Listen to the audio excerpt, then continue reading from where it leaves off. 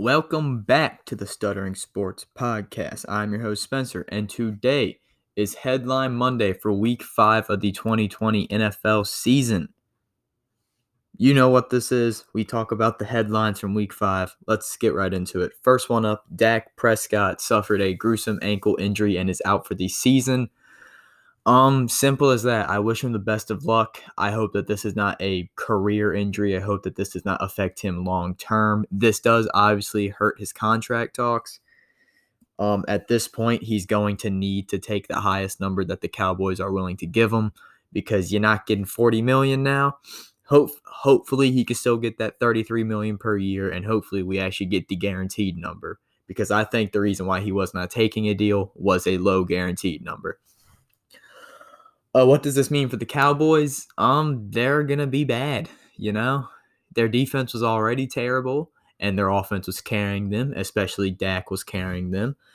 And, well, now that Dak's gone, Andy Dalton's fine, but they're not going to be good. They're not going to win many games. Dak did not deserve that. The Cowboys did not deserve that. That was just nasty to watch. I don't like the people, though, on like Twitter and shit saying that the Cowboys are like in the wrong for not giving him a contract, even though they gave him multiple contract offers for a fuck ton of money. Dak just did not take that. So if you're one of those people that are saying that the Cowboys fucked over Dak, just shut the fuck up, okay? Dak was offered a lot of money. He was just holding out, okay? You are simply wrong. Moving on to the Falcons. Firing head coach Dan Quinn and GM Thomas Dimitroff.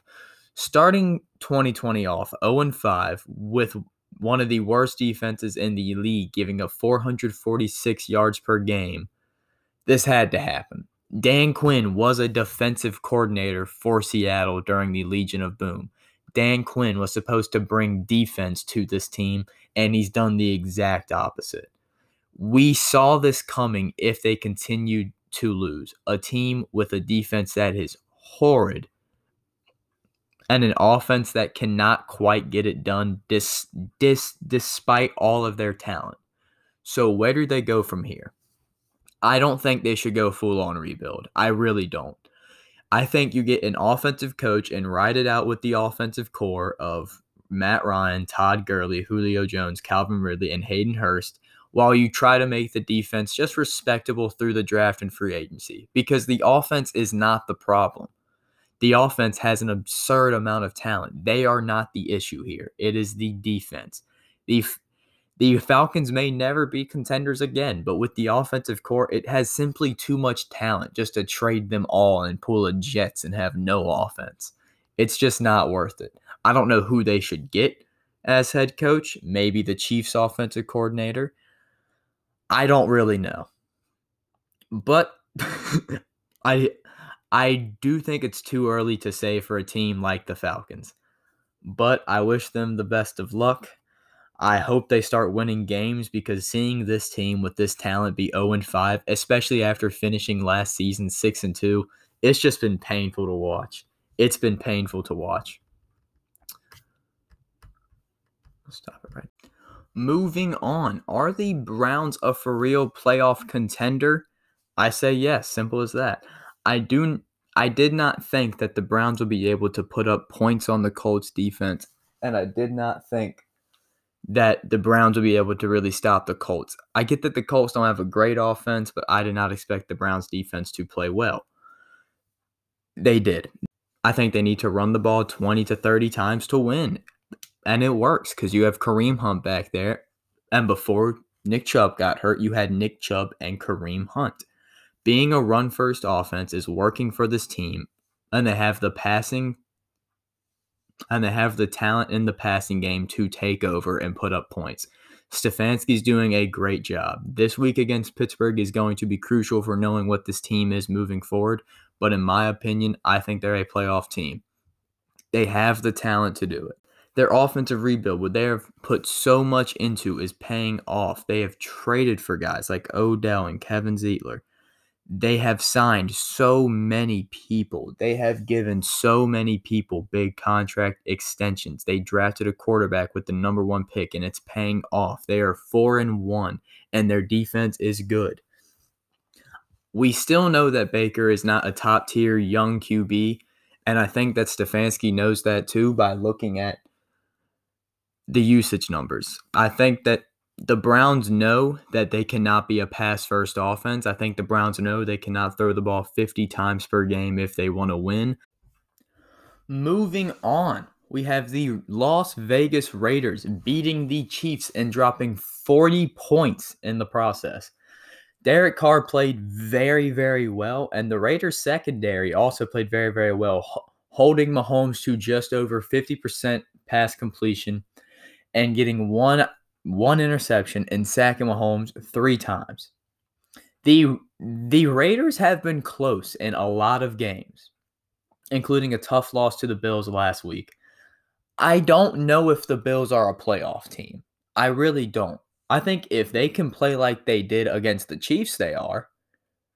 But the Raiders being a playoff team, their division has the Chiefs in it. The Chargers look fine. And you have the Broncos, who aren't going to do a thing this year due to injuries.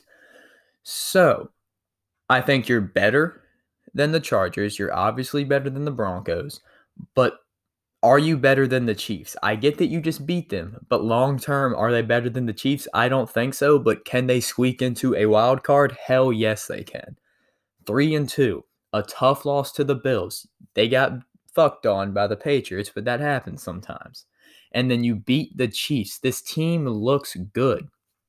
John Gruden is coaching this team very, very well, and Derek Carr is playing very, very well. Okay, now from the Chiefs side of things, they will be fine. They scored 32 points. Patrick Mahomes just wasn't having a great game, and they still scored 32 points. You got to think about that. Patrick Mahomes had a weaker game, and they still scored 32 points. They did lose, so it is instantly the defense's fault to me, because if the offense scores 32 points and then your team still loses, then it's the defense's fault. You cannot give up more than 30 points. It is instantly the defense's fault, and I think they'll be fine because of how well they played against the Ravens and the Chargers. I think that the Chiefs will be A-okay, but the Raiders, they're a playoff contender. I don't think they're a Super Bowl contender, but I think they'll be able to squeak into those 3 wild card spots. Moving on, we're going to talk about the Washington football team and their quarterback situation. Sometime last week, they announced that Kyle Allen would be the starting quarterback, and they moved Dwayne Haskins down to 3rd string behind Alex Smith. Now on Sunday, Kyle Allen, 2nd quarter, got an arm injury, and he is currently questionable for Week 6. But we know what he is. He's a mediocre quarterback. He's just young, and he can squeak out some wins, but he's not a franchise guy. Now, when Kyle Allen went down, Alex Smith got put into the game. Very, very happy that he is playing. This is inspirational as hell. He is playing almost after having his leg amputated almost 2 years ago. It was not a pretty performance. He was sacked 6 times. But, good for him. He achieved his goal. Me personally, I didn't want him playing football. After hearing your leg almost got chopped off, I don't want you playing again, but being sacked 6 times and still being fine, leg must be doing good. Now, moving on to the 3rd stringer, also known as their 1st-round pick last year, Dwayne Haskins. It's looking like he's going to be traded. There have been rumors swirling around that he's going to be traded. I don't think Rivera likes him. There have already been trading rumors since he has been benched. You probably won't get great value for him because he has not been playing very well. But if Ron Rivera likes someone in this draft, and you think he's bad for the locker room, then trade him. What are some potential destinations? I think Pittsburgh Steelers and Indianapolis Colts are the best options for Haskins. teams with a lot of talent and vet quarterbacks that are near the end of their career. Moving on, the defending NFC champs got back Jimmy Garoppolo. They were playing a good bounce-back game against Miami, and they got blown out bad. 43 points got dropped on their head. 43-17. Jimmy Garoppolo got benched after the first half after being 7 for 17 with 2 interceptions. The 49ers looked really, really bad. Now I think they will pull a 2018 and tank. I think they know we're not making it. Their team is so banged up and injured everywhere. I think they should and will pull a 2018 49ers after Garoppolo got hurt and tank for a top 10 pick, and then you go from there.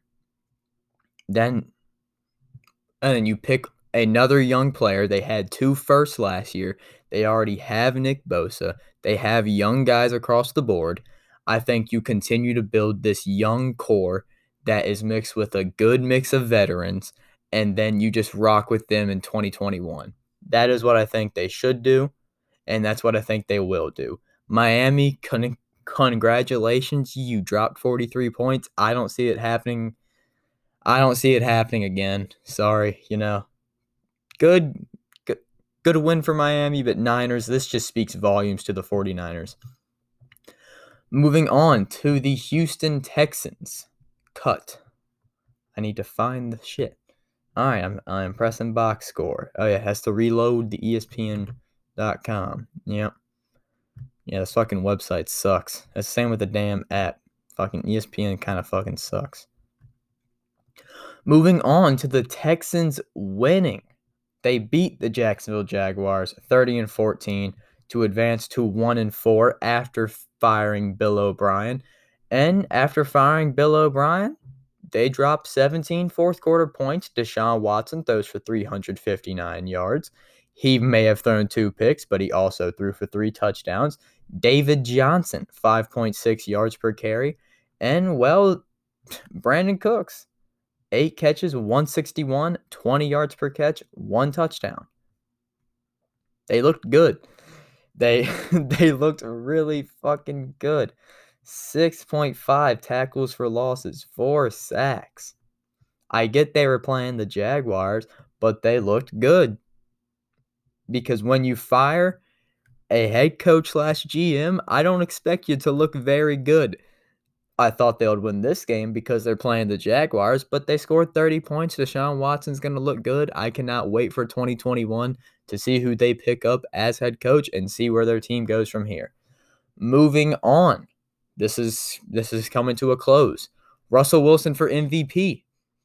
Last night, Seattle advanced to 5-0 with another nail-biter against the Minnesota Vikings. 4th and goal. I don't know what yard line they were on, but DK Metcalf came up with the catch, came up with the grab. Seattle beats the Vikings after not only driving down the field and scoring. That was incredible. We'll talk about that.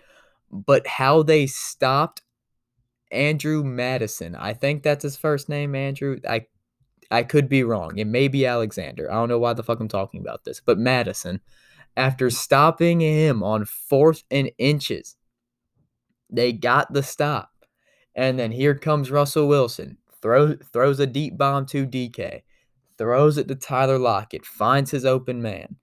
And then 4th and goal. Who does this man find? DK Metcalf to win the game. He clutched up. Russell Wilson's the MVP this season. If he even remotely keeps this up, if their team goes like 10-6, boom, they did it. Even if the Seahawks lose more games than they win from here on out, Russell Wilson for MVP.